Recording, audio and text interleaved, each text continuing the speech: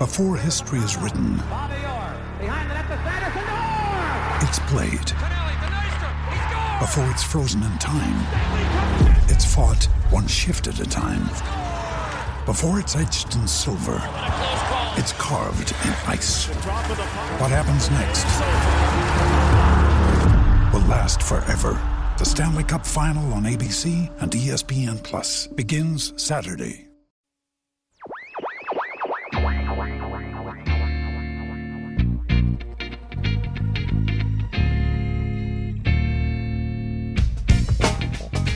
Everyone, and welcome to a brand new podcast here on the Crossing Broad Network.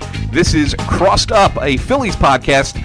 I am Anthony Sanfilippo. I'm co-hosting it with our Phillies writer Bob Wankel. Welcome to the program, Bob. How we doing tonight? I'm doing fantastic. So this is a brand new thing that we're trying out here on Crossing Broad with the Phillies season starting up on Thursday the 29th of March in Atlanta. We're going to be here every week breaking down every part of the Phillies as the season goes forward. And, of course, you can always comment to us on Twitter if you'd like. I'm at AntSanPhilly, and Bob's at BW Crossing Broad. And we'll have all the great details about what's coming up with the Philly season, during the season, what's going on. And we'll even, as the season progresses, we'll even reach out to you, the listeners, and see if you guys have any comments or questions or topics you want to discuss here on the Crossed Up podcast. So let's just jump right into it, because I'm so excited for the baseball season to get started here, Bob. And one of the things that's kind of, everybody's talking about now, the big news here with the Phillies is the signing of Scott Kingery. He's now here for 6 years, guaranteed $24 million. And then there's also 3 club option years after that can bump it up over 64, 65 million, whatever the actual number was. It's a unique contract. It's a different contract. It's not something you usually see in Major League Baseball with a player who's never taken one at bat or thrown one pitch in the big leagues. And I want to jump right in, have you give your take on it, and then let's figure out where the heck Scott Kingery is going to fit into this lineup and in this rotation. Yeah, I think you said it. It's a unique deal, right? And I think that he's a unique player. I think that he has I called him a Swiss Army knife in a story I wrote about him today after his introductory press conference. I just think that the Phillies understand what this guy might possibly be, both on and off the field. I think that he is a guy that can kind of shift the culture of this team. I think that 3, 4, 5 years down the line, he's a guy that I think can define the perception of this team. I think he defines the character of it. I think he's that type of player. Obviously, after the spring he had, and we were talking about it before the show tonight, the guy's hitting .418 with a 1.248 OPS this spring. I mean, Matt Klentak said it today. Yeah, I mean, he said it today during the press conference. He said he kind of forced our hand, and once that happened, we knew we had to get something done here. Yeah, and it's interesting. There have been some stories, and Klentak talked about how this came to be, and he said it kind of happened rather quickly, and it happened within the last 10 days, really. 7 to 10 days, yeah. And then that's how they kind of threw it together. And I find it as an interesting. Someone actually asked me today. They said, "What do you? If you're Scott Kingery, why do you take this deal?" And when you look at it, you sit there and say, "Okay, well, it's fair enough. I mean, you gave up definitely 2 free agent years." Potentially a third if the Phillies were, oh, well, we're going to put you on the roster and give up our 2024 rights to you. But, I mean, let's just say for kicks, you give up 2 free agent years. And it's only $24 million over 6 years, which doesn't seem like a lot in professional sports today. But when you think about what Scott Kingery would have made as a rookie ball player and on his entry contract here, he's actually making a lot of money, and a lot more money than most people, bump. right? Yeah, and that's why he takes it, and he's willing to give up those couple of free agent years. Yeah, I think that this is it makes a ton of sense on his end. You want to bet on yourself, obviously, but the guy, like you said, he hasn't taken a swing in a major league game, in a regular season game, and I think that this really just kind of comes down to, you get money up front, you have security long term, you never know what can happen. It's a little bit unpredictable. And from the Phillies standpoint, the one AL scout that kind of compared him to Dustin Pedroia, right? Well, if everything goes as planned, the Phillies get that they get Dustin Pedroia now for the next 9 years at $65 million, which you'll sign up for right away. And if it doesn't work out, and there is that possibility, there's actually a decent possibility that he doesn't meet those expectations because, frankly, they're insane expectations. They still, it's not something that cripples them long term. I mean, you're talking about a $24 million commitment, and where this team's at right now with their financial situation and their salary commitments, or really lack thereof, it's a decent bet for the Phillies to make at this point, for sure. Yeah, absolutely. I mean, the return on investment is really what. It's funny. It's so funny how business terms have now become part of the sports lexicon, isn't it? But the return on investment for Scott Kingery for the Phillies is really the odds of it being good are better at this contract, because really, what's $24 million in professional sports over 6 years anymore? It's nothing. I mean, you take a look at what they're doing with Jake Arrieta right now. I mean, they're willing to essentially flush $24-25 million a year on a guy that has some injury concerns or has some velocity concerns, things like that right now. Right. And so if you diversify that over 6 years, I mean, the risk here is fairly minimal. It is fairly minimal. And it also, the one concern that I have is that expectations are so high for him. And, you look at him, he's still a young player. He's definitely ready for the majors, and I don't think that he's the kind of kid who's going to suddenly, get deer in the headlights look at the major league level. I think that he's going to figure it out, and he's going to stay up at this level. I don't think that they're going to need to send him back down. But the beauty of it is that they have that option as well. If he comes up here to start the season and he struggles for a couple of months, it's not the end of the world. It really isn't. It's okay, and it's that's the one thing that I would warn fans is now everybody's so excited about him to just temper that excitement just a little bit. Was there a guy that played for the Sixers tonight for the first time in a while? Markelle Fultz. Yeah, exactly. Right, go ahead. Look, here's the thing. The guy had an insane year last year, really kind of catapulted himself into the conversation of really the best second baseman prospect in all of baseball. Certainly one of the best prospects in the entire game in any position. It has a huge year. He's come out this spring, and like we talked about a couple minutes ago, the guy's ripped the cover off the ball. He's been all over the place making plays. I mean, to me, I think that the expectations here are probably a bit unrealistic. I know that people are talking about, like I just said, Dustin Pedroia, Chase Utley, having that type of impact, a seismic impact right away on this team. And that's definitely unfair. I mean, it's completely unfair. I don't think that he's going to necessarily meet those expectations, but I do think that this is a guy that this city is going to love and that they're going to pull for. And the background story behind him is amazing, really. It's so perfectly Philadelphia. There was a story written on Philly.com by Matt Breen, who does a good job over there, and he profiled Kingery back in May of last season, and it talked about how he comes out of high school in 2012, right? And he thinks he's a Division I player. He's not getting the looks because of his size. He's a little bit undersized, and he's playing that summer. And he's sending out emails to D1 programs, and nobody's giving him a look. And finally, he persuades one of the assistant coaches from Arizona to come check him out. Very late in the summer. It's like 3 weeks before the fall semester starts, right? And the guy comes out, and he crushes it in the game that this assistant coach is out watching him.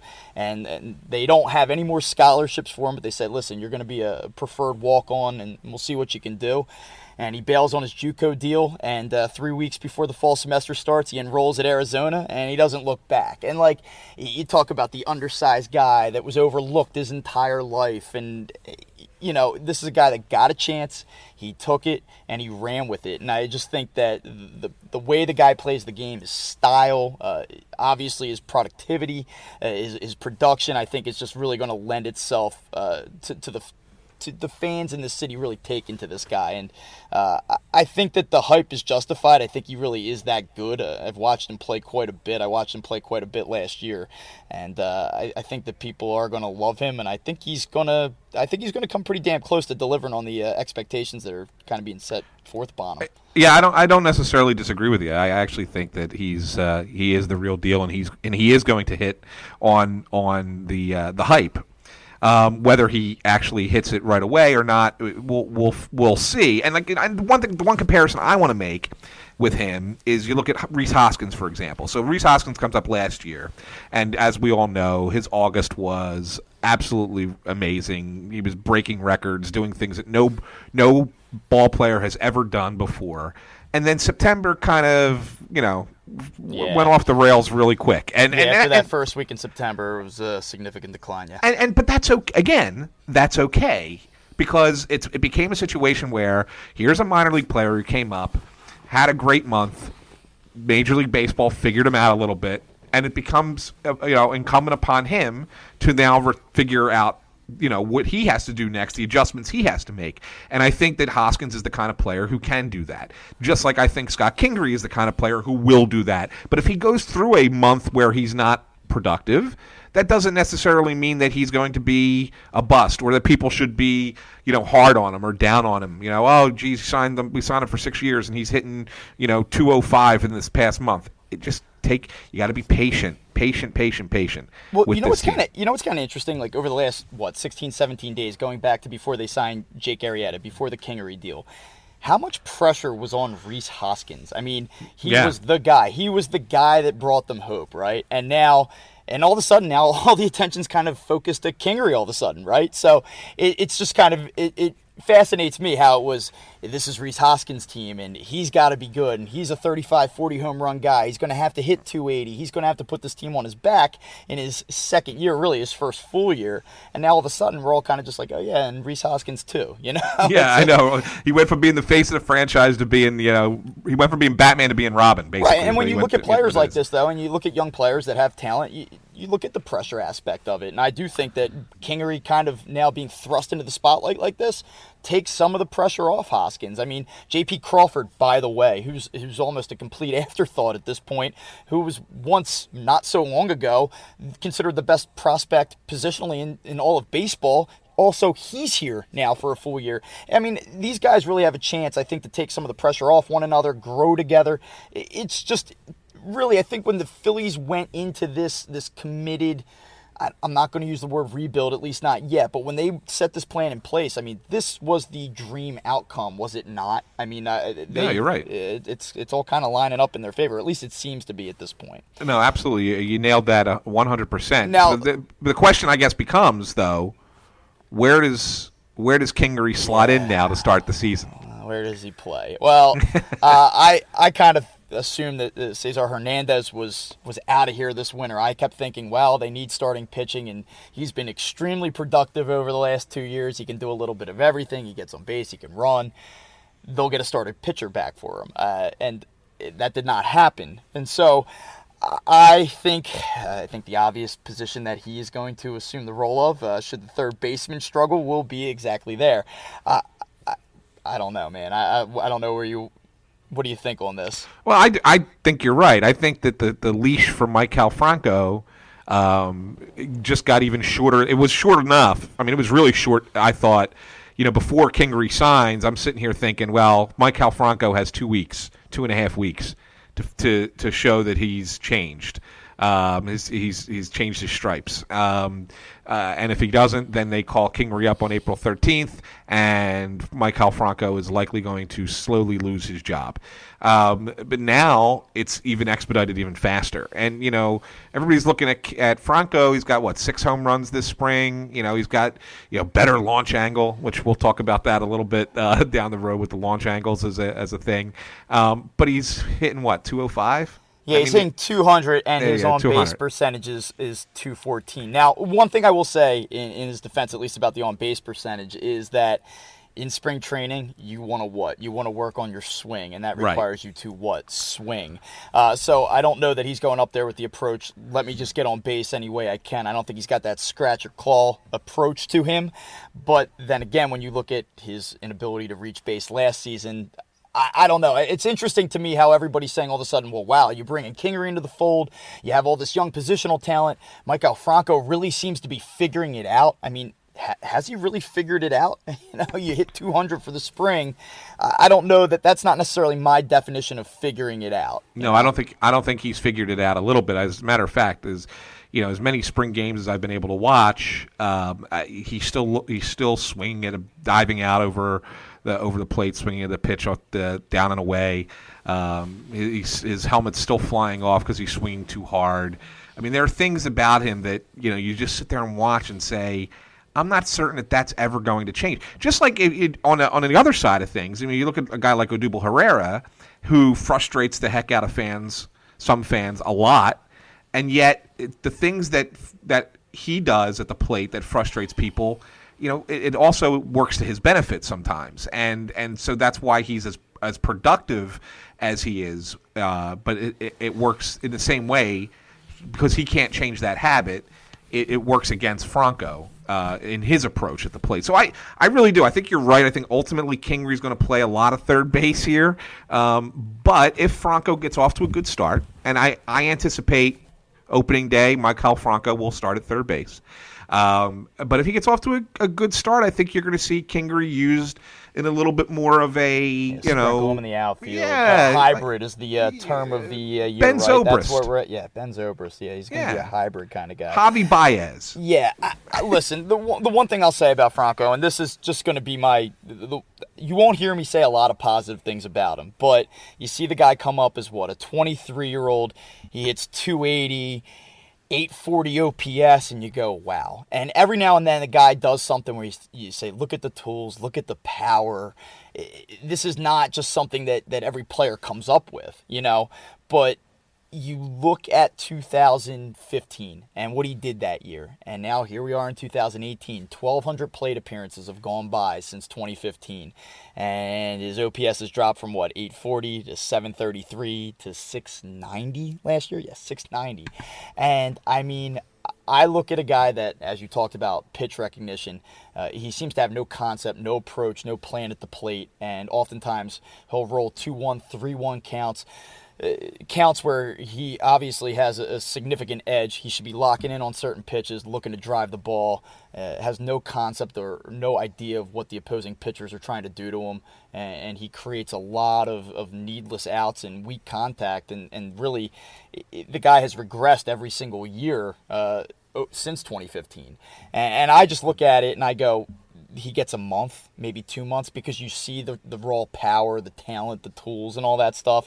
And the Phillies are not in a situation where they're going to necessarily win the World Series this year or compete at that type of level. So you need to be sure when you have a talent like this. You need to be absolutely sure that this is not the guy, or at least it's not going to happen here. So I'm all in favor of giving him the opening day start, giving him a few weeks to prove that 2016, 2017 was the aberration. It was the exception to what he really is, but I'm extremely skeptical that that's going to play itself out that way. Yeah, I think you nailed it right on the bat, right off on the nose. I think that is the exact right approach with this guy. You can't just give up on him right away, but at the same time, you have to realize that he may not ever be anything more than what he is.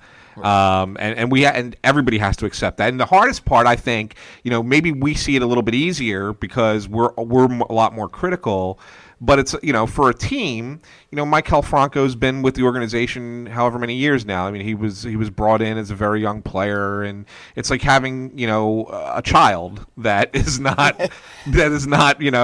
turning out to be what you wanted your child to be, and it's hard to kind of separate yourself from that notion that, they're going to be sensational, they're going to be exceptional. Yeah, it's like the kid that rips it up in Little League, and then he gets to high school, and you go, what the hell happened? What happened to him? Yeah, that's kind of the path that he's been on here. So, I mean, I do think that the bulk of the starts eventually will come at third base. If you ask me to say, where is Scott Kingery going to make the most starts at this season, I'd say third base. I do think in the month of April, probably in the middle of May, he'll grab a start here or there at second, short, a couple at third, and then he'll sprinkle in the outfield as well. So I think that you really are going to see him in that hybrid position. I think he's going to bounce all around, and he's shown a willingness to do it. The Phillies talked about it at the introductory press conference today. That was one of the things that impressed them so much about him. He just wants to be at the major league level. He doesn't care how or where or how many times a week, but he wants to be up here. He's shown that willingness. He's shown the maturity on that front. And, I think that that's exactly what you're going to see. I think Gabe Kapler talked a little bit about it today. I don't think that that's just,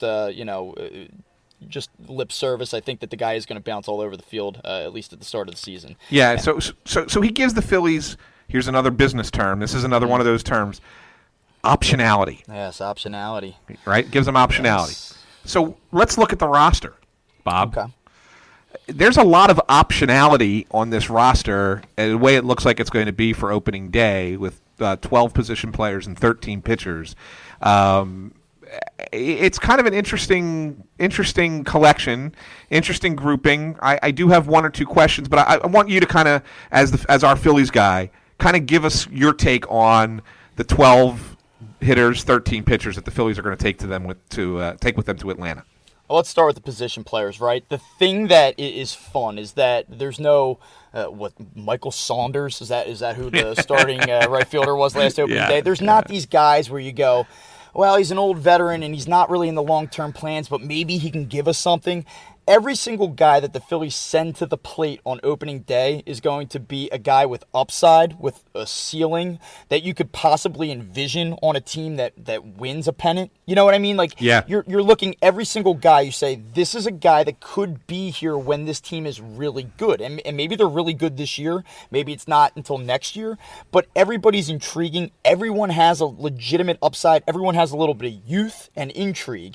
And to me, that's the biggest takeaway from the positional aspect of it. It's going to be, you're going to learn something, and we're going to learn something about a young player every time someone steps to the plate on this team. And to me, that's the most interesting part of this. Yeah, no, you're right. I think the old man on the team is it Pedro Florimon? Is he the oldest position player? 31, I believe he is right now. It's either him or Carlos Santana. One of them is the oldest position player. So that's kind of like it's a very young lineup. And so they're basically carrying the two catchers in Alfaro and Knapp, 4 regular infielders in Santana, Hernandez, Franco, and Crawford, 4 regular outfielders in Herrera, Altair, Williams, and Hoskins, and then 2 guys who you can consider infield/outfield because they can play all over the place in Kingery and Florimon. So that's their 12. But there are a couple questions that I have, and I'll bring up one of them now, and I'll save the other one for once we look at the pitchers. But one of the concerns I have is depth at catcher. You know, they took Cameron Rupp off the 40-man the other day, and then they gave him his unconditional release today, so he's now a free agent, no longer with the organization. And he had a minor league option left. They could have, if they wanted to, send him down to AAA, but they chose not to keep him on the 40-man roster, and now they've let him go. The Phillies really don't have that guy that you could sit there and say, oh, well, if we have an injury or something, we could just call this guy up. He's a veteran, and he's put up some okay numbers at the major league level. Not a big Logan Moore guy? No, I'm not at all. So to me, like, that's the thing. Like, usually you have that guy, who's available to you in the minors.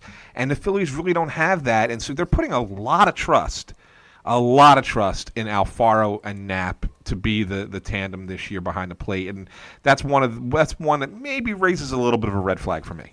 Well, I actually kind of tweeted it out there yesterday, and it got shot down, and it should get shot down because it really isn't really the direction that I would want to see this team go, and I don't want to go and dip back into yesteryear or anything like that. And we'll talk a little bit about, I think probably sometime this season, about Cole Hamels. I have a feeling that that's a name that's going to come up a couple times as we progress through the spring. But who is a free agent? 39-year-old Carlos Ruiz. So in a pinch, you never know. You never know. You know what I wouldn't mind them doing, in all honesty, with Chooch?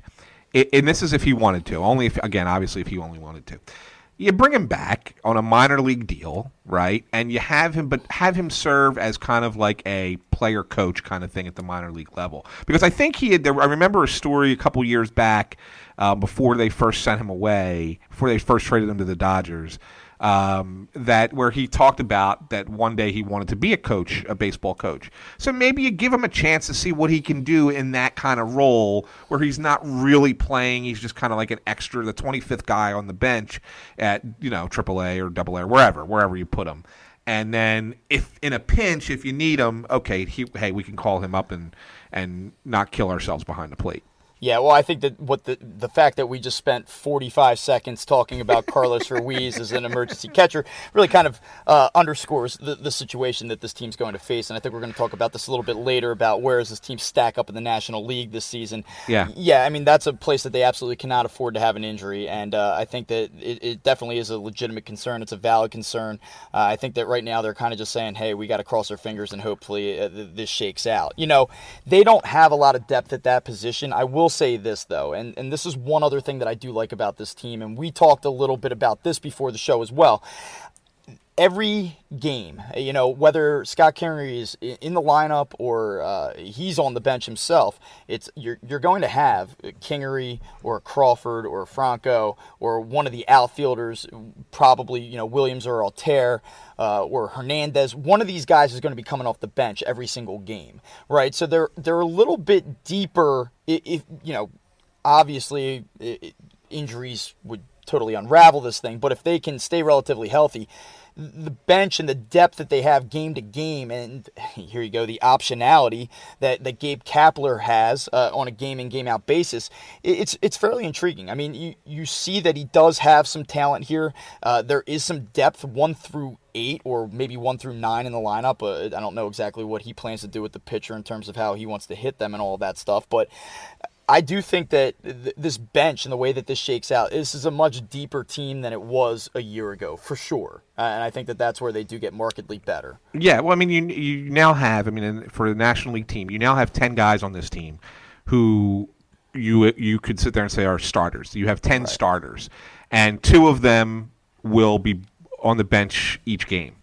And it may end up being that there are 2 guys who end up being there more frequently than the others, but it could also be a pretty, well-balanced split so that of those 10 guys, maybe they can all be guaranteed 400 plate appearances in a given year. Right. And that's still okay. I mean, that's, you anticipate about 5,000 plate appearances, 5,500 plate appearances in a 162-game season for 8 positions, 8 spots in a lineup.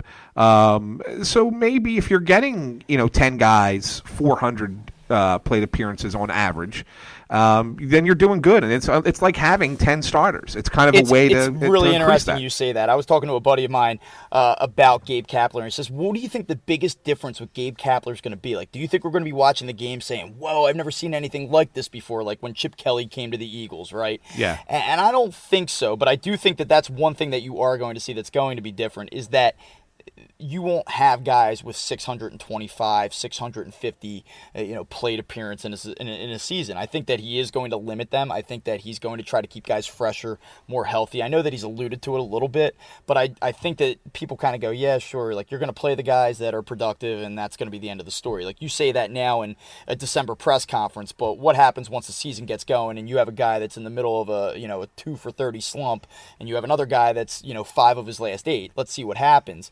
And I do think that he's going to say, screw that. I'm not worried about the trends, who's hot, who's not. I'm going to stick by this regimen. And I do think that you're going to see guys in that 400 to 500 range as opposed to 650 and beyond. I think that that's the one thing that he's going to change that's a little bit more unorthodox than what we're accustomed to seeing. And I don't have a problem with that. Like, that's one of the things, and we're going to talk about some of the interesting tweaks that we might see with Gabe Kapler as a manager, and that's certainly one that I don't have a problem with. I think it's smart to have roster management like that, to keep your guys fresh and to keep everybody as part of the team, as opposed to having a guy sit on the bench and get 150 at bats, and he only bats once a week or twice a week, and then you expect him to come up in a big spot and get a hit for you with only 1 or 2 at bats a week. It's not always going to work. Well, let's take Nick Williams, for instance, right? Would you rather have Nick Williams have 350 plate appearances and hit 295 and be ultra productive in those plate appearances,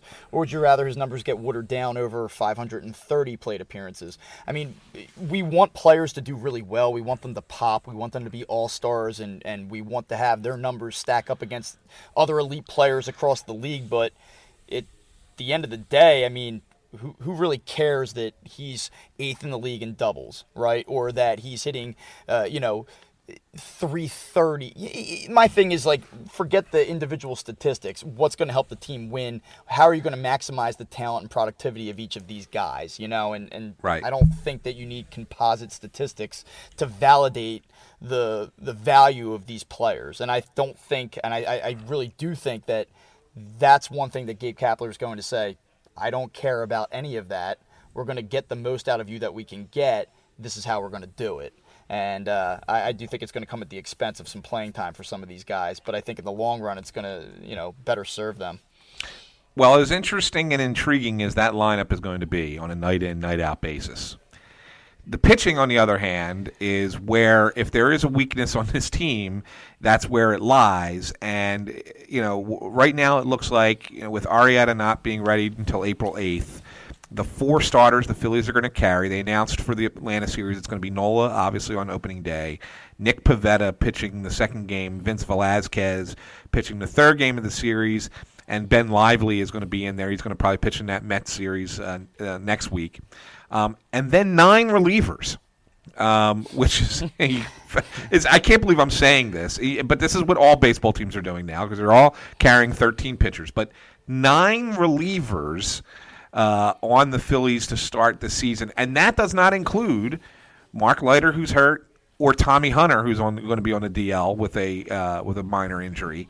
So you're really going to be carrying guys like Jake Thompson and Victor Arano on this opening day roster. Yeah, so I think that there are maybe 2 reasons you do this. Number one, you may not trust your starting pitching, and you want to add an extra arm because you don't know how much length these guys are going to give you, probably beyond Aaron Nola and Arrieta when he goes on April 8th. And I think that there's also a little bit of an old school throw it against the wall and see what sticks kind of theory to this as well, because, you look at Hector Neris, and he's the closer, I guess he's the closer. I think that you're going to see him outside of the 9th inning quite a bit. And you have Pat Neshek, right? And beyond that, you have the Luis Garcias and this bullpen, I know has kind of been a perceived like a sneaky strength of theirs. I have questions about it. I know that Adam Morgan had a really good year last year out of the bullpen, but I think I need to see a little bit more of that before I say, yes, Adam Morgan, excellent bullpen piece. There's just a lot of different questions that I have here. Hobie Milner, these are guys that there's some talent here. They have a chance, but like I said, I do think that there's a little bit of a throw it against the wall and see what sticks element to this. How about Edubray Ramos? Yeah. In spring training. Yeah. Hasn't he? He's faced 36 batters in spring training, and he's struck out 16 of them. That's sick.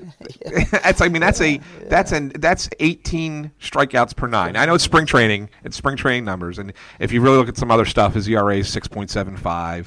Right, he's given up 9 hits and 2 walks, so 11 base runners in 8 innings, which is not terrible, but it's not great either. But 16 strikeouts.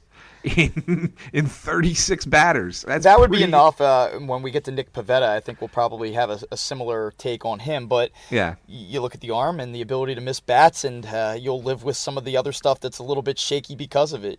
So, I don't agree necessarily keeping 9 guys out of the bullpen, but what you consider that they have, when you consider what they have in the starting rotation, I do kind of understand it a little bit. I guess I understand it, but here's my big concern with it. It's that you say, all right, well, we want 9 guys because maybe we don't trust, beyond Nola, we don't really trust the starting rotation to go far. And I mean, fair enough. Velasquez could never get past 5 innings, like we know this. Pivetta had a handful of great starts and a bunch of really terrible starts, and maybe he only goes 5-6 max. So you need these guys. You need bullpen arms. But you look at what's going to start the season out there, and you got guys like Drew Hutchison, who could be a 5th starter. He's stretched out. Jake Thompson is a former starter who's probably stretched out. I bet even Adam Morgan is stretched out, even though he's going to be more of a 1 to 2 inning relief pitcher. I mean, you got guys who can pitch multiple innings over the course of the first couple weeks before you need a number 5 starter. So why carry that 9th reliever when you can carry an extra bench bat and maybe get an opportunity to see what Roman Quinn can do for 2 weeks or Yasmiel Valentin can do for 2 weeks. That's the one thing I was a little disappointed with the Phillies. I really wanted to see them just for the first 2 weeks of the season, because you didn't need that number 5 starter, not have to go 13 pitchers.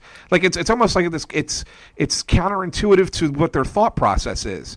Well, what do you think? I mean, if they don't do this Kingery deal, is Roman Quinn on this team right now? Probably. Yeah, probably. I would think so. If not him, then Valentin. One of the two. My thing is, like, what do you think Roman Quinn is? Because if you think that Roman Quinn is an everyday player, if you think he's a guy that can be your everyday center fielder if he stays healthy, then don't you want him to go down to AAA and get those at-bats rather than – I mean, we're talking about trying to divvy up at-bats as it is right now, right? And if Kingery's going to get some starts in the outfield, where do we see Roman Quinn at the major league level? And I think that becomes the question. And ultimately, does he have the talent? Does he deserve to be on this opening day roster? Maybe, probably. But for me, the thing is, if you want this guy to really develop, and he's missed a ton of time the last couple of years due to various injuries, isn't he better served getting 3, 4, 5 at-bats a night in Lehigh Valley? And that's the thing. Yeah. Yes, but here's the thing. But here's what I'm going to stop. I'm going to disagree with you here, though, Bob. The Lehigh Valley doesn't start Thursday. Yeah. They have another 10 days before their season starts. Right? So rather than him just sitting down in extended minor league training camp, what's the harm in him coming up? I don't care if he gets 4 bats in 2 weeks. He's the 5th outfielder. The fact of the matter is that he gives you a dynamic. I mean, he led the team in stolen bases in spring training. Yeah, 9 out of 10 attempts, right? 9 out of 10. I mean, that's something that you can pull off the bench Absolutely. in a close game late, and you say, "Oh, geez, we don't have that pinch runner because we only have 3 guys who can hit on the bench, so we really can't go that route." But now you have that option. It's just just another thing. I'd rather have that to go to and have that in my back pocket than sit there and say, Arano. Well, let's have Victor Arano just in case." You know what I'm saying? No, I do understand that. I just wonder. I think that ultimately the way that they're looking at it, whether that be right or wrong, is development and keeping them fresh and keeping them in a steady grind of at bats and facing live pitching every day. And I think that that's probably ultimately why they made that decision, because they said, you said it, 4 at bats in 2 weeks. That's probably exactly what he would get. There would probably be a couple pinch hits and maybe 1 start sprinkled in there, but other than that, he's not going to get much consistent work. He's a guy that I really like too. I've liked Roman Quinn for a few years now, and he's one of the guys when you're looking at the Phillies slog their way to 66 wins, you're checking the minor league box scores and saying, all right, well, what did Roman Quinn do tonight? And when he was in there, it was always 2 hits, 3 hits, 2 steals, and he's a guy that I was really up on, and I'd like to see him up here. I would like to get a look at him. I just, I'm starting to look at the dynamic of what the Phillies currently have in their outfield, and I just wonder if he doesn't fit in, almost like how they had to trade away Michael Bourne, back right before they got good. Absolutely, and I think that's probably where he ultimately falls in this thing. I mean, I guess maybe if Williams or Altair does not produce, then maybe you give him one more shot in that kind of 4th outfielder role. But I get the long term for the year idea of making him play in AAA. I just thought that the beginning of the season was kind of crazy. As for the starters, we all know what Nola is, but Pivetta, again, spring training is spring training. You can't get too excited, but he showed a lot different in spring training than he did at the end of the end of last year when he was getting shelled in every start. Kid came out and pitched pretty darn well in spring training so far for the Phillies in 6 starts, and he had a 1.2 WHIP. He had 17 strikeouts in 18 innings, so it was almost a strikeout in an inning. So he was doing some nice stuff for the Phillies in spring training. I'm a guy who believes that Pivetta will be a decent pitcher. I know we had this discussion before, and you're not as on board as I am, but I think he could be a 3-4 without much of a concern ultimately. So I like guys that miss bats, and that's the thing that Nick Pivetta does, right? He's a guy that he has good stuff. I know that's the thing. He has good stuff. It's cliche to say. We look at Vincent Velasquez, right? And how he has good stuff. I actually don't think that his stuff is that good. I know that he has these starts where you go, wow, he's electric. I think he throws the baseball hard is what I think he does. Whereas when I look at Pivetta, I think that his entire arsenal, he's 3-4 pitches deep where he throws the ball and you go, damn, this guy's sharp. This is plus stuff. And so I look at him and I say, when you look at what the Phillies are, which is not a World Series team, and I don't think even the most wild optimist can say that this is a World Series team, but this is a team that is trending upward, right? And this is a team that needs to see what it has across the board. I think that Nick Pivetta out of the Mark Leiters, the Jared Eichhoffs even, Jake Thompson before he was moved to the bullpen, Zach Eflin, these guys, I just say they're all just guys. They're all number 5 starters or organizational depth. Pivetta, to me, though there are some red flags and some things not to like about him, he best represents upside in terms of all of these younger arms that they have. And for that reason, though there are certain things about him that I don't like, I do think that he has the most ability of all of those options to really make himself into a mid-rotation starter, not just be a back-end guy that can spot start or round out a rotation on a mediocre team. He does have the most potential to flash out of all of them. A big fastball, big strikeout numbers. The issue becomes the walks, way too many walks, way too many base runners. He had an extremely difficult time last year navigating his way out of big innings. He was a guy where he would throw a clean inning and you say, God damn, this guy's got a chance. And then he'd come back the next inning, he'd lose control, and he just couldn't work his way out of those crooked numbers, crooked innings, and that's the concern. But for me, yeah, sure, Nick Pivetta absolutely should have a start, or, should have an opportunity at the start of this season to prove that he doesn't belong. Yeah, I worry a little bit more about Velazquez, I think, than I do Pivetta. Yeah. I do. I'm just not completely sold on him. I mean, I know he threw another 4 strong innings, and he only had 1 walk, and for some reason, I think he's a little bit of a blockhead. That he feels like he needs to strike you out with his fastball. And after he's shown you 2-3 fastballs, and now you're on it a little bit, and he still thinks I'm gonna be the macho pitcher and blow it past you.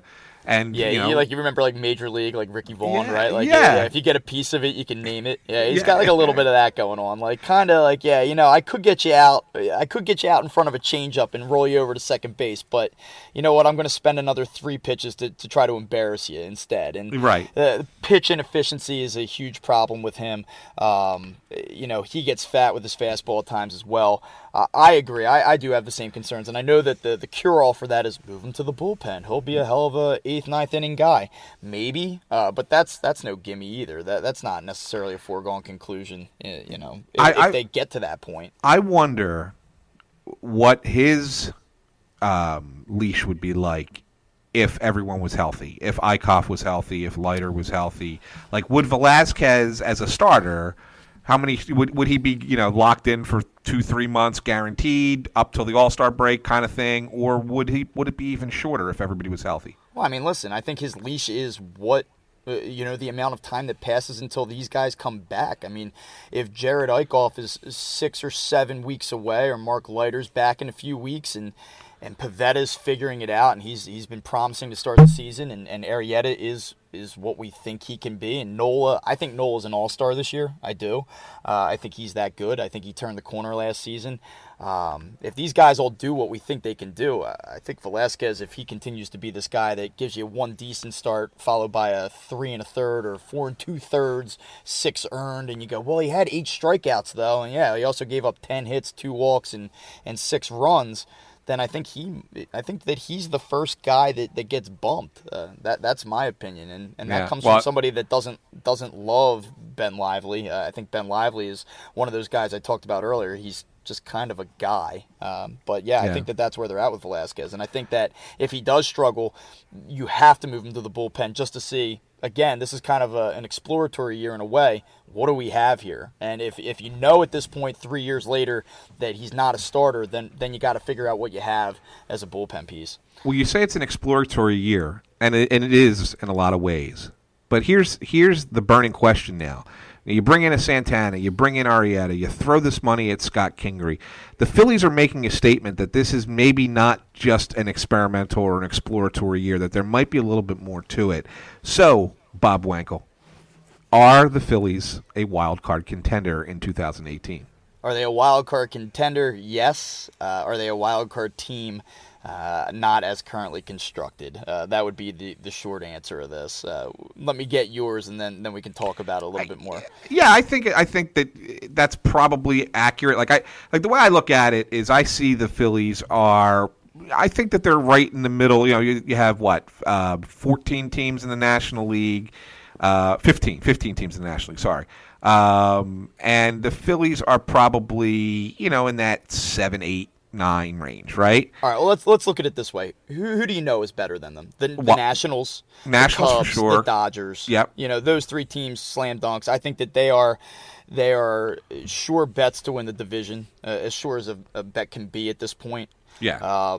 And then beyond them, I call it a top-heavy National League, right? Yeah. But the Giants, the Cardinals, Arizona, the Brewers, Rockies. I mean, you could make a claim that all 5 of those teams, and maybe even to a lesser extent the Mets. I mean, right. I don't know where you're at on the Mets, but you could make an argument. If you look pitching. at the Vegas odds, they're ahead of the Phillies as well. Yeah, they got great pitching. And I know that we're all really up on the Phillies right now, and I almost feel like the tone from me so far, and if you ever read me on the site, I've been extraordinarily positive about this team this spring. I really like Kapler. I think it's going to work, or it's going to completely flame out and be a complete disaster, but I do think it's going to work. I like what they're doing. I like the vibe. I love the Arrieta signing. I love what they did with Scott Kingery. I think they're sending a message that we believe we can win, and we expect to win.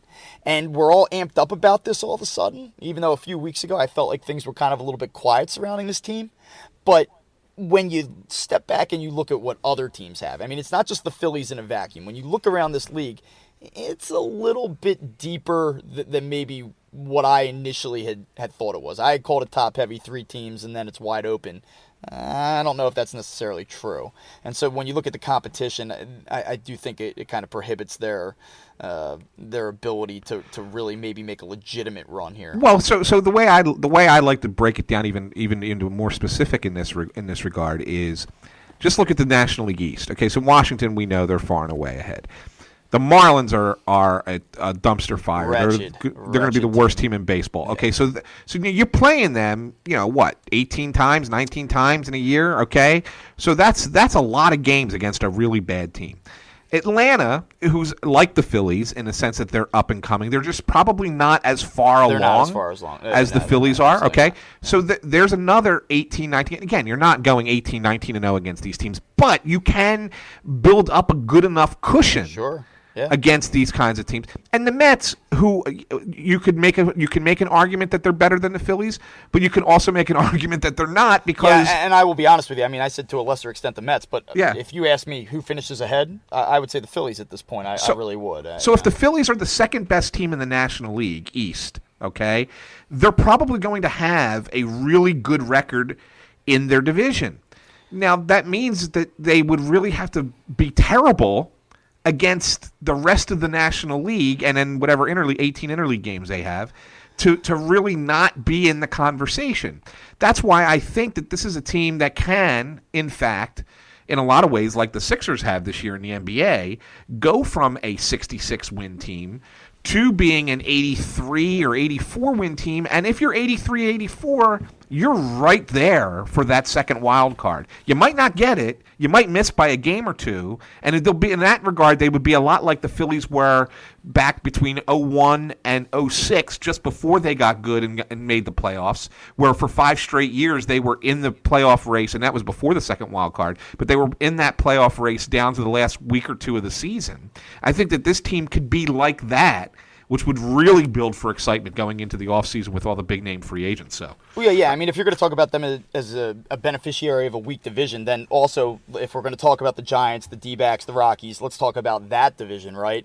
It's not just that the Phillies play in what could possibly be a pretty weak NL East. You look at what the NL West is, and I mean, those teams can beat the hell out of each other. So that does also provide an opportunity for the Phillies to make a move in that regard as well. 66 wins last year, right? But, and we talked about this before the show as well, they were, a game under 500 in the second half post-All-Star break last year. They actually had as many runs scored as runs allowed, so that's a legit number. That's not, you go into the Pythagorean theorem and all that stuff. I mean, that's not a smoke and mirrors number. They played basically 500 ball. They deserved to play 500 ball. They were almost 500 at home a year ago, 39-42. This team was not as bad as it seemed a year ago, and when you look at adding Jake Arrieta, when you look at what they've done with Santana, bring a veteran proven hitter into this lineup, you surround it with young talent, you have a positive vibe building. You look at what the Sixers have going on right now. You talk about a positive vibe going in the right direction, adding veteran pieces to the puzzle to kind of, speed things up a little bit. I can see it. I mean, I do get it. I could see the path. And especially if they come out and they get out to a decent start, you look at a market that I think is going to be a buyer's market, because so many teams are at that point in the season going to say, hey, we're not in this. We're gonna sell our assets. We're gonna try again. We're not there. Let's reset for 2, 3, 4 years down the line. The Phillies have all the money in the world to spend. They have that financial flexibility. They have the roster flexibility. They have a team with a young core that they believe in. And if they get to mid-July, late July, and they have the chance to strike, I think that this ownership group, that this manager, that they'll go for it. They'll say, hey, we think we have a chance. Let's make it weird. Let's go. And if that opportunity presents itself, I do see a scenario where, they could really make things interesting into September and potentially be playing come October. I do see it as a possibility, but when I step back and I kind of take a deep breath and say, all right, what are we really looking here? Or what are we really looking at here? We're asking a lot of really young, unproven players to probably have seasons that they, or at least some of them, probably aren't ready to have, and by the way, Nick Pivetta is starting the second game of the season, and and that's where you kind of just have to ground yourself a little bit, Yeah, and that's fair. And you mentioned how much you like Kapler. Do you? Yeah, well, I'm more of a wait and see kind of guy, right? I mean, I like the way he talks, but I've heard a lot of people talk like that before. As a matter of fact, I heard somebody went to Vegas and they said to try and sell you on a timeshare to talk like him, right?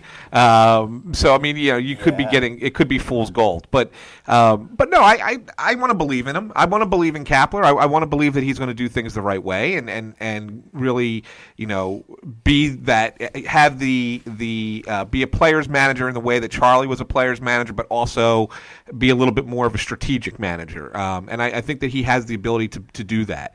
But what is your thought on a lot of the analytical stuff that he wants to employ? You look at the potential of batting a pitcher eighth, or not using your bullpen in a traditional manner, or shifting your left fielder and right fielder around based on spray charts of the opposing hitters. Like, how much of that do you buy into, and how much of it do you say is, okay, this is unnecessary? I think information's good. I'm a little bit old school. I'm not a guy that's going to go deep into the advanced metrics and analytics, but I respect them, and I think that clearly he has placed an emphasis on them. We talked a little bit, and Alex Nakahara, okay, how about this? A senior quantitative analyst from the team's R&D department took the field in uniform as batting practice was about to begin and did not leave until the bullpen emptied after the last out, an 11-6 loss to the Tigers. That was from February, a story that ran on what used to be CSN Philly. What is it now? NBC Sports Philly. Yeah. So I believe that was from Jim Salisbury. And, so they had a guy from their R&D department, Pengrad, kind of, a guy that's looking at the advanced analytics, sit down during a game with the coaching staff and talk through different situations of how they would use analytics to make strategic in-game decisions. And so I think that tells you all you need to know. I mean, I don't know that the Phillies are going to do stuff that you've never seen before. I don't know that it's necessarily going to be an experience where you turn on the game and say, wow, that's new. But I do think that this is something that they're going to lean heavily upon, and I do think that they'll shift outfielders around. I think that they will move guys positionally. I think they're going to cut down, like we talked about, guys at bats in a given season to get the most out of them.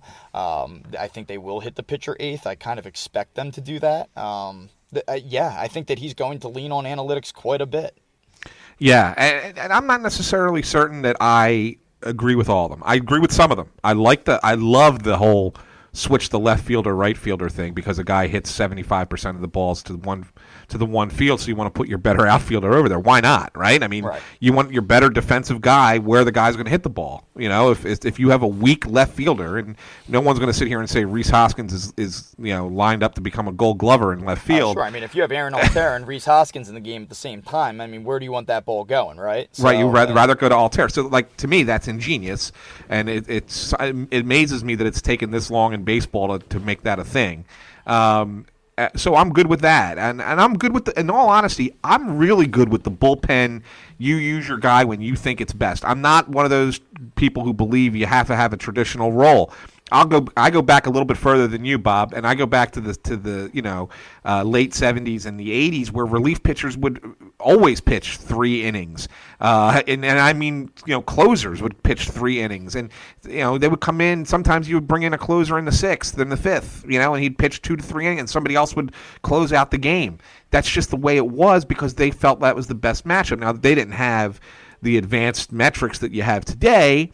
But I think that they were onto something then. It seemed to work back then, so why wouldn't it work now? So I'm kind of good with that. I never quite understood, though, 2 things. I never quite understood batting the pitcher 8th. I don't get it.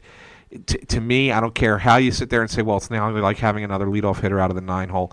You're still putting the pitcher in a spot that's going to bat more frequently than 9th. Right. I don't care how you slice it.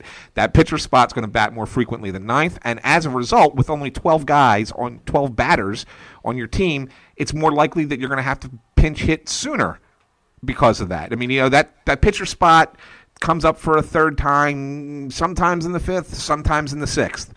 You're going to have to bat for him in the 5th more often than not now if he's batting 8th than if he's, you know what I'm saying? It's just the way it is, and so that one never really made a lot of sense to me. So let me just kind of chime in here on that. So I agree with you. It's not something that I would do. It's interesting when they signed Kapler and they introduced him. I looked at him and I said, okay, the whole coconut oil thing, and we're making jokes, and I'm having a field day with it because if you ever read the site and you kind of get my tone, I go analytical and we kind of go in depth on some stuff, breaking down position players, what guys do well and what they struggle with, and there is some legitimate baseball talk in there, but I kind of like to take the fun angle to things sometimes too. And when they rolled this guy out here, I just laughed. I said, this is a gift from God. I joined Crossing Broad. The Eagles win the Super Bowl. They hire this guy who's he's an insane person, and I just said, this is too perfect. And I see the pictures with his abs, and he's posting up against the fence, and I said, this is lovely. This is absolutely wonderful. And I think the thing is, my concern with Kapler is, let's just do things for the sake of being weird or for the sake of being different, and maybe not always understanding why are we actually doing these things. And that was my fear with the Phillies. I said, are they going to just become this team that's progressive for the sake of being progressive? And hey, we do it differently, and we were there first, and look at how smart we are. And sometimes I think that organizations get caught up with, all right, well, if everyone's going to zig, we have to zag, right? And that was my one concern when I watched this thing unfold. Now, as I've gone through spring training, the more I hear him talk, I don't think that he's not a salesman. I thought maybe he was just a salesman. This sounds great in theory, but can he really apply it? And I look at how the players respond. I look at the vibe coming out of that clubhouse, and I think that there might be some legitimacy to this whole thing. Now, as far as, what you're talking about, hitting the pitcher 8th, I've never really understood it. People have explained it to me. They've showed me numbers, and I say, okay, yeah, that sounds good. But for the same reason that a guy like Kapler might be open to hitting Carlos Santana in the leadoff because you want your best hitter or whoever you deem to be your best hitter, whether that be Rhys Hoskins, Santana, whoever, to hit first and get as many at-bats as possible. Look at what Schwarber does with the Cubs, right, before it all went south. Why would you put your pitcher in the 8th spot on a short bench like you talked about and give him more bats than a guy like J.P. Crawford, who I would assume would probably slot in as the 9-hole hitter? long term, I don't really understand that. But I kind of buy into this a little bit. I'm willing to kind of see how it goes, and that's sort of where I'm at on it. Yeah, I always thought Tony La Russa was the most pretentious manager in the history of baseball, and he used to be the only guy who did it.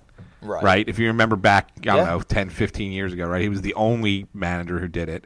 And it was always like, I always felt like Tony La Russa thinks he's smarter than everyone in the room. Now, we have multiple teams that are batting pitchers eighth, and it's sitting there saying, were we all fools? But I still don't get it.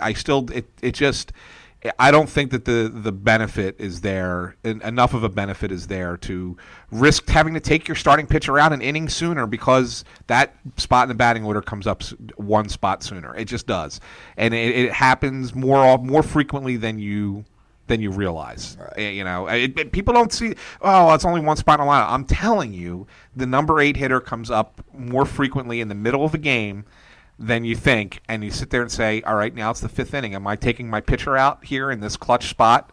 And now I got to pitch 5 innings worth of bullpen ball if you're the road team. It's kind of crazy. It's just a thing that I just don't understand. Maybe it works a little bit better if you're the home team because then it guarantees your starter went 5 innings at least. But if you're the road team and you're batting your pitcher 8th, now all of a sudden you only got you're making a decision. Do I have to use a pinch hitter here in the 5th inning to get a hit that we need, and then my starter's out after 4 innings? I don't know. It just doesn't make a lot of sense. I'm willing to kind of see how it plays itself out. One thing that I'll say about it is that I've seen it in small doses. Right, you turn on ESPN or whatever is on MLB Network, and you might watch in the playoffs. You might see it for a series or something like that. But then you kind of go, all right, I saw that. That was weird. That was a strange thing that they did. And then you kind of go back to watching what you're used to seeing. Well, now if this is what he elects to do, and we don't know for sure that he's going to do this, but let's say he does, well, now that we'll get to see it day in, day out, it'll be one of those things that it'll be a talking point. Let's evaluate this. Does this really make sense? Because you see it, and then you go away from it, and you go, yeah, that's kind of strange. But when you see it day in, day out, I mean, maybe we come away from it saying, oh, wow, how about that? Or you say, nah, that's stupid. I was right all along, Yeah. Well, we talked a little bit about analytics here with the Phillies, and I wanted to wrap up our initial podcast here kind of looking at a thing that's kind of general throughout baseball. And there was a great story that ran earlier, I guess it was late last week. It's actually going to be in ESPN Magazine's April 2nd issue.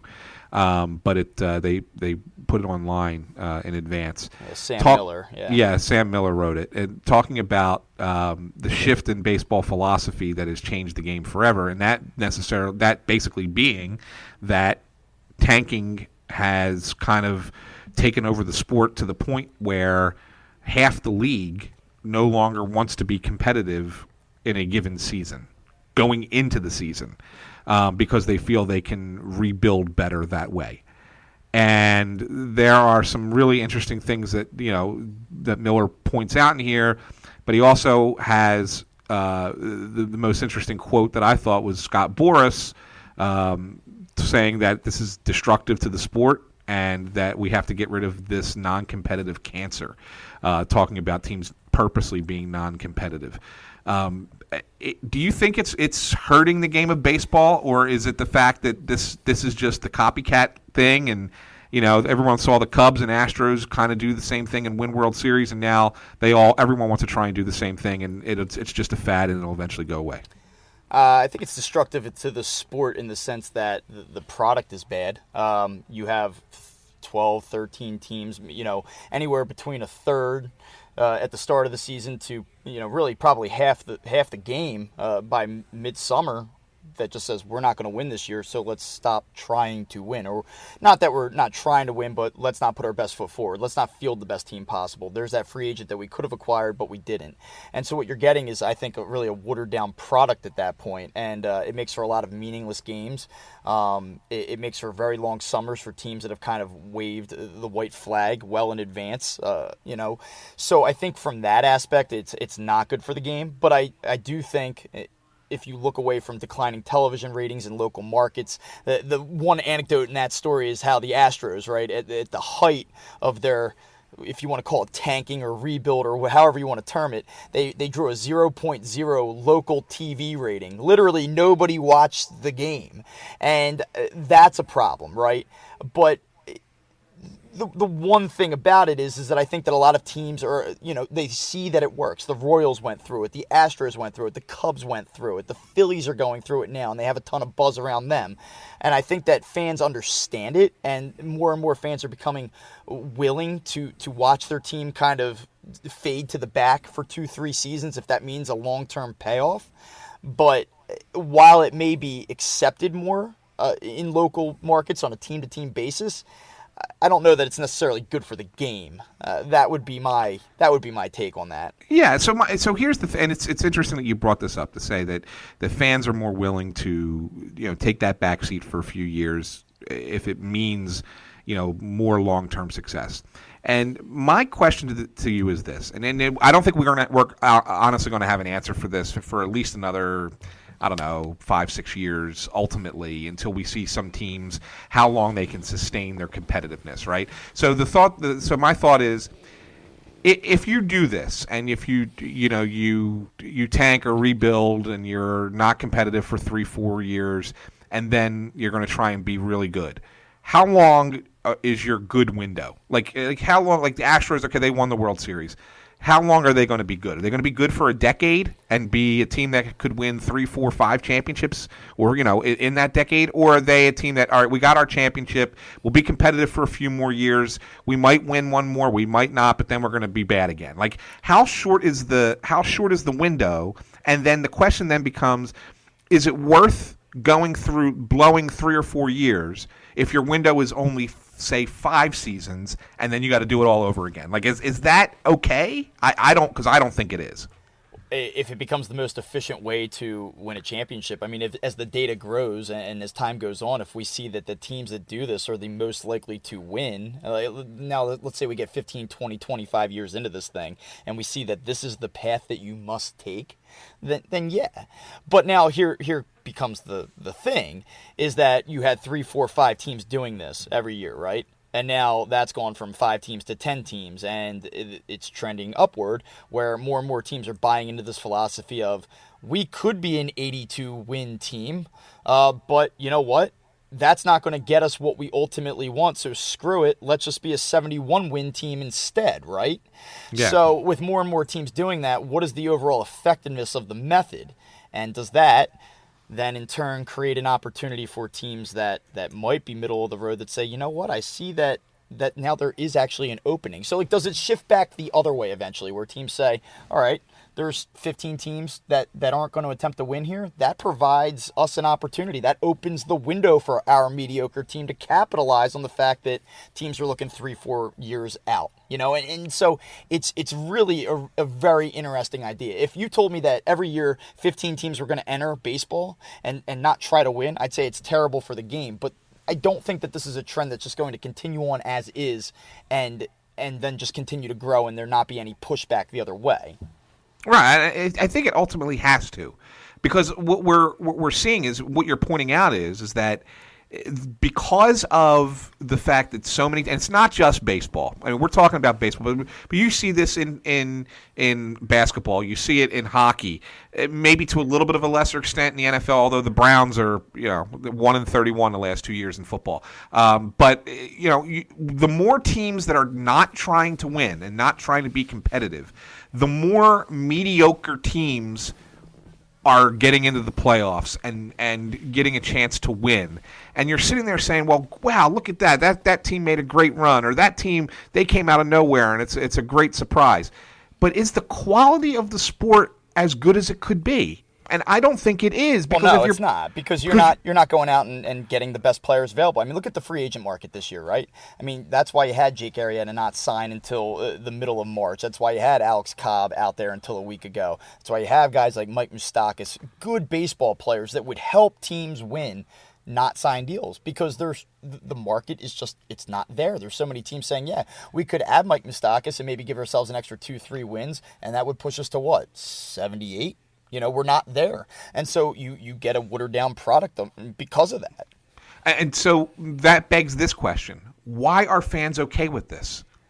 Well, I think that...